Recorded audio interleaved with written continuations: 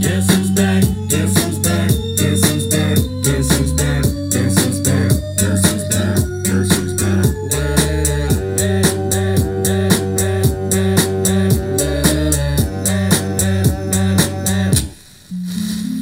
Real talk, real talk, real talk.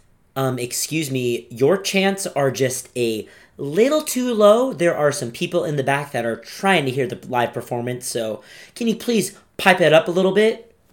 Real talk, real talk, real talk. It's that time, folks. Your favorite cornball's back.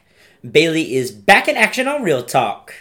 Now, it's been a few weeks since I've put out a podcast, and it's really been quite some time that I haven't been able to just sit down, hop on the mic, and just talk to you guys again. But after my few weeks sabbatical, I am back. During my time away from the mic, I really just needed a few weeks to kind of hone into myself and to just really dig deep and find out what my next step's going to be, what career goals I'm trying to pursue in these next few years, where I see myself being. And I just needed some time, to be honest with you guys. I needed some time to myself. But hey, that's over now, and I'm going to be back weekly on the mic, and there's just been so much going on, sports, world-wise, that I really just need to get back in my flow and get back on the mic because Bailey's been cooking. My thoughts are clear, my thoughts are concise, and we about to hit this ground running, so let's get it. Let's get into it, baby. So what I want to talk about today is a characteristic that I believe can be transparent to anything, that I believe whether you have it or not, it's evident, it's real, it's recognized in any situation, and is a characteristic that can really separate certain individuals, whether they're on a team or in an organization, but also I think is a characteristic that a lot of teams and organizations and individuals lack, and people don't understand the importance of what leadership can do. Now, I think a common misconception about leadership is that it really boils down to, hey, I'm the leader, let's do this my way, we're going to do this how I think we should do it. And to be honest, I don't really think that's a very good leader. I think a great leader is someone that can assess the entire situation, can take into account themselves and others, and find ways for every single person to make a contribution to reach a common goal. A leader gets everyone involved. And it's tough because in sports specifically, is usually the best player or a few best players on the team are automatic kind of given leaders of the team. But a lot of those times, those players don't affiliate or don't surround themselves with a majority of the team. That whether it's bench players, rookies, players that just frankly aren't really that good, just are okay. They kind of leave them in the dust and really just hone into who's making an impact on the court, on the field, etc., etc. But what I'm here to tell you today is that, to me, leadership deals with the totality of a situation. Everything, highs and lows. And this is really what I'm trying to get at, is that there are more ways to be a leader or to explicit leadership than just telling someone to do something or just giving a motivational speech at the beginning or end of a practice or a game. There's more to it. And in a time where basketball now is one of the most popular sports in the world, just maybe given that the NBA playoffs are coming soon, March Madness is here, I think basketball is a great example of how leadership can be demonstrated, and is something that I'm going to be looking for come down the line, both in March Madness and in the playoffs. Now, I'm not here to talk about wins and losses, and I'm not here to talk about points, rebounds, assists. What I'm going to talk about today is leadership, LeBron James, and the NCAA tournament. All right, let's start with the kid from Akron, Ohio, Mr. LeBron James himself. Now, I don't want to get too into this because It does hit a little deep for me just because he is wearing the purple and gold, a team that I live for, I die for. But I want to talk about LeBron James as a leader. This is his first year on the Lakers. First year living full-time in Los Angeles. First time being in the Western Conference. Now, regardless of who the person is, if they check mark those three things in a new season in their career, LA, Lakers, living in Los Angeles full-time and being in the West, you better bring it. You better come here focused because Los Angeles is a city that feeds off playoffs, that feeds off championships, that likes to be, not even likes to be, that needs to be relevant. Missing the playoffs, I'm telling you, as a Lakers fan growing up, is just weird. It's not right. It feels weird in my stomach. I'm not watching my Lakers in late April, early May, and June. That's weird to me. Weird, weird, weird. The thing is that LeBron James isn't a Laker for life. He wasn't a born Laker. He came here on choice because this was a right move for him in his career. And I applaud him for that because I'm all about the player mobility. Players choose where they want to go because it is their life and their career. And they should have some say after their rookie contracts, after they get drafted, on where they would like to go. But if you're LeBron James, best player in the world, been on Sports Illustrated since you were a teenager, been criticized since day one, you better come to LA focused. And this year, it showed me he wasn't. It showed me that he is kind of not really over his basketball reputation, but he's taken into account that his whole mantra is that it's more than basketball, which is great. I love that. Athletes should not limit themselves to just being athletes because every single person can be applicable to education, to politics, to communities. In simpler terms, you're iconic. You're a leader. People look to you for answers. People admire what you do when you're a LeBron James of the world. And I want to get this out because I've loved everything he's done off the court in basketball in the past year or so. Starting the school, I promise, one of the best accomplishments in his career, and he'll tell you that. Getting in Space Jam 2, that's just one of those things that's just a dope thing. I mean, to be in Space Jam 2, cool for you, man. Business-wise, you start getting involved in other networks and other shows. You know, LeBron started his own show called The Shop. He is involved with a show called The $1 Million Mile. So this guy's taking advantage of him being in Los Angeles and having your next-door neighbors be actors, producers, millionaires. It just makes sense. And I get it. And I think he would be stupid if he wasn't doing this. But all I'm saying is that this year, what I've seen from LeBron, and it's been evident. I mean, you got Knicks commentators calling him out for leadership. You got people on ESPN, Fox Sports, that constantly critique and criticize LeBron. And most of the time, give him a pretty hard time. And I'm here to not talk about, like I said, I'm not talking about what he's doing on the court. But as a leader, LeBron, wake up. Wake up. This is how I look at it. And please, tell me if I'm wrong. But this is just how I'm assessing LeBron. I saw Kobe play ever since I can remember watching Lakers basketball and even basketball to begin with. And something that I just admired about Kobe, and I swear I never saw, is an off switch. I mean, Kobe never looked off.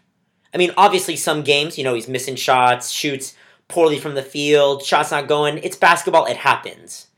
But mentality-wise, but focus-wise, that dude brings it every night. That dude brought it every single night and in practice. I mean, I remember seeing videos of him calling out his teammates during practice. Be like, bro, step up. You suck right now. Let's go. Come after me. I'll guard you the rest of the day. Prove it to me how bad you want this. And LeBron James, I haven't seen squat. Nothing. I see him doing 3-point competitions in practice, dancing to his 2 Chainz album. I see LeBron on social media and other people's networks that he's really surrounding himself with everyone but the Lakers, it seems like. Like, I never see him hang out with anyone on the team. I never see him hang out with coaches, GMs, like anyone in the Lakers organization consistently. Now, that could just be me, being an outsider, just looking in. Maybe he does it privately. But I don't know. I mean, I'm thinking, is he not happy with the team right now? Is he thinking, oh, I don't really have a homie on the team. I don't have a bro on the team. And of course, I take in consideration that he was injured. It was a pretty serious injury and, kept him out for, a few months and that was probably tough on him. But I don't know. There's just a weird feeling that I have with this LeBron mentality and this Lakers team right now. Obviously, next year's team is probably going to look a lot different than what it is now. But I'm calling for LeBron to just be a leader.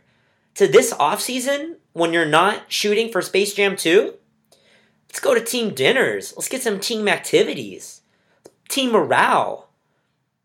Because if LeBron keeps the same kind of attitude and same mentality that I'm seeing him for the next 3-4 years that he's a Laker, then that just proves to me that him coming back from 3-1 and beating the Warriors, that was the tip of the iceberg for him. That's all he needed to do. But if he's as big of a competitor that I hope he is, that I deep down believe he is, just he's got the LA blues right now, he's got to show us something. He's got to show me something. Or else, I don't know. I mean, my LeBron narrative won't be as strong or as maybe even nice as it was before. I mean, do you really think that I would want the best player in the world to come to my favorite team and to kind of just be dabbling in the other things in basketball? Dude, I'm here for championships and playoff runs. I'm here for dogfights, man. I'm here for some brutal 7-game series in the West. I'm here for taking down those Warriors up in the Bay. I'm over it. I want the Lake Show back. And if LeBron can't do that, if LeBron fails to just wake up as a leader, his narrative is going to be a whole lot different, folks. I'm telling you that. His narrative will be a whole lot different because I'm a believer that I'll take the less talented, more focused, more driven, more heart, more guts guy than all the talent in the world. That's just me. That's just what I do. That's just what I believe in. And just to reiterate, I put LeBron in a way separate category than a majority of athletes in general. I mean, I know LeBron can give me 25, 8, and 8 whenever he wants. So, with that leadership, proving it on the court, leading by example, I'll give him that. I can see him doing that. But when are the post-game texts going to be going to teammates saying, "Oh, dog, rough night. I still believe in you. We can do this. Keep your head up high." Or the media conferences saying "we" rather than "I." I need some leadership. I need some untangible leadership. I don't even know if it's possible, but I think LeBron needs to constantly be reminded to check his ego at the door before he goes in a Lakers facility. Check your ego out. Check it out. Because I know it's LeBron James. I know it's the king, the chosen one. But I'm a believer that regardless of your name, regardless of your accolades, regardless of your championships, your minutes, your numbers, that is no excuse. None of that is an excuse for bad leadership. So, LeBron could be the best player in the world, a hero in Cleveland, but the way I look at it now, he ain't a good leader. And that's all I'm going to pay attention to over the summer and into the preseason for next year. I know what LeBron's going to give me on the court. I know what he's good and bad at. But leadership-wise, that's all I'm watching. My eyes are locked. Because that's where the criticism needs to be. Because leadership, I'm telling you people, it can move mountains. It can inspire anyone. It can motivate and elevate any one of the young Lakers players. Kuzma is for real. Lonzo's not bad. Josh Hart, good role player. Brandon Ingram, solidified scorer. Get those guys some leadership. A lot of these guys are 25 and younger on the team. LeBron, you got minutes on your side. You got experience out the roof. Just lead for me, please. Lead. I'm so big into leadership, you guys. I'm telling you, leadership is just, I believe, just a root of greatness. It's got to be like the core, right? And that's what I want to get into before I end today's show with talking about March Madness and what I'm looking for leadership-wise. I'm not going to tell you what picks I like. I'm not going to tell you who I think is going to be the upsets because it's March Madness. You never know. But the difference between the NCAA and the NBA, obviously, and for me it's one of the biggest factors, if not the biggest factors, is all those Benjamins. All those dollars coming in the NBA. I mean, you making mills. And, sometimes with a lot of Benjamins, there are some egos, there's some arrogance, but regardless, leadership can be used at any level of sports, at any level of anything in life. So what I'm looking for in this March Madness is I'm looking for those teams that are built as one. The teams that are unified together. That's why I fell in love with Tennessee. I mean, they pray together before games. Every time you see one of their guys at the floor, every single person on the floor that's not on there is going up to get their brother up. I mean, these guys believe in themselves. They're passionate. And the thing is that I'm not even a regular Tennessee fan, but it's just evident to me when I watch them play. I can see it from the TV. That these guys are built together. And that's the thing is that with all these great teams and all these NBA caliber players, I mean, egos can get in the way. But that's something that really attracted me to liking Duke. I mean, this is a freshman core class that Duke is feeding off of, that Duke is built on. And these guys love each other. These guys are about each other. When Zion went down with that injury, and the next public comment he made was to all the people that said I shouldn't come back and play, thanks, but no thanks. I knew it's bigger than basketball for those guys. I knew it was a journey that these kids can believe in, that we started this last summer. We started this when we left high school. We ain't gonna stop now until the job's done. This is definitely one of the most selfless Duke classes that I've seen in a long, long time. These guys buy into each other. They believe, and with that, I think the sky's the limit for these guys. So, during March Madness, it's relevant because I was just recently in college. A lot of these guys are just a few years younger than me, and I'd love to see when they're magnified like this, when they're put on a big stage in front of thousands or millions of viewers. What's going to matter most? Is it the score? Is it your team? Is it how you perform? That's all going to be made clear. And that's what I'm going to be looking for in March Madness, is teams, players that give me that leadership more than on the court. Because remember, no player has ever won March Madness. It's got to be the best team. And sometimes it's not even the best team in the country, statistically.